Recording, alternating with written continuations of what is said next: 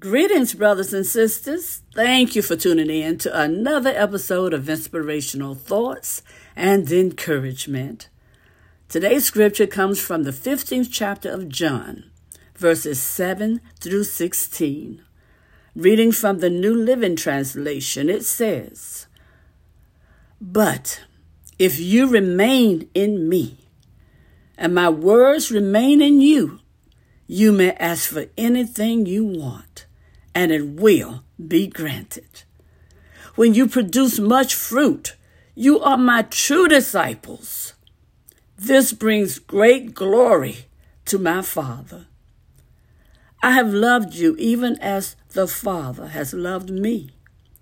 Remain in my love.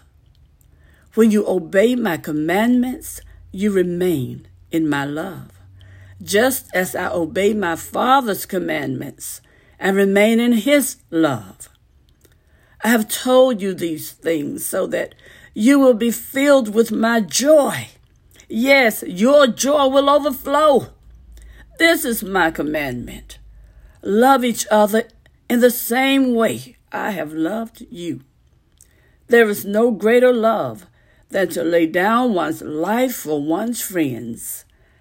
You are my friends if you do what I command. I no longer call you slaves, because a master doesn't confide in his slaves. Now, you are my friends, since I have told you everything the Father told me. You didn't choose me. I chose you. I appointed you to go and produce lasting fruit, so that the Father will give you whatever you ask for using my name." Oh, thank you, Jesus. Thank you, Lord. Thank you.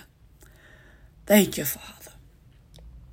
Lord God, we just pray that you'll bless the reading and hearing of your holy word. We pray for the courage to always be obedient. And Lord God, we pray that you'll continually bless us with spiritual insight, wisdom, and understanding as we grow, Lord God, as we grow in the knowledge of you, and as we grow in the knowledge of your love for us, Lord God. This we pray in the precious name of Jesus. Yes, your Son, our Savior. Amen and amen. Thank you, Lord. Thank you, Father.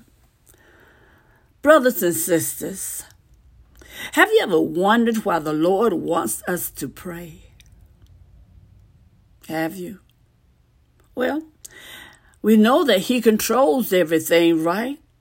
And his plans won't fail because of our lack of intercession or prayer.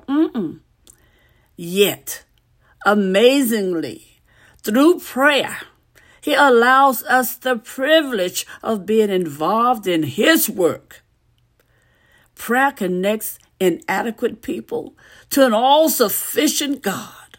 Oh, hallelujah. Thank you. Thank you, Lord. Brothers and sisters, one of the reasons for prayer is that it teaches us to depend on God. Amen? And that's why Philippians 4th chapter 6th verse tells us to talk with our Father about everything. James the 4th chapter and the 2nd verse adds that sometimes the reason we don't receive is because we haven't bothered to ask. However, it doesn't mean we'll automatically receive whatever we request. Know that. God isn't submissive to us. No, he works all things after the counsel of his will, not ours. Brothers and sisters, another reason we should pray is because God wants us to bear much fruit. Yes, if we abide in Christ and his words abide in us, our requests will align with his will, and we will receive what we ask. John 15, chapter 7th verse. Then our faith will be strengthened to trust him in even greater ways. Amen. And the more we rely on the Lord to provide for us, to protect us, to guide us, the deeper our relationship will grow. Oh, thank you, Lord. Yes, thank you. Help us to grow our relationship, Lord God, with you. The brothers and sisters, as we pray, and as we learn to wait, and as we learn to trust, know that God is all powerful, but prayers will be answered in His time, and it'll be on time, and in His way, because it's the best way. Amen.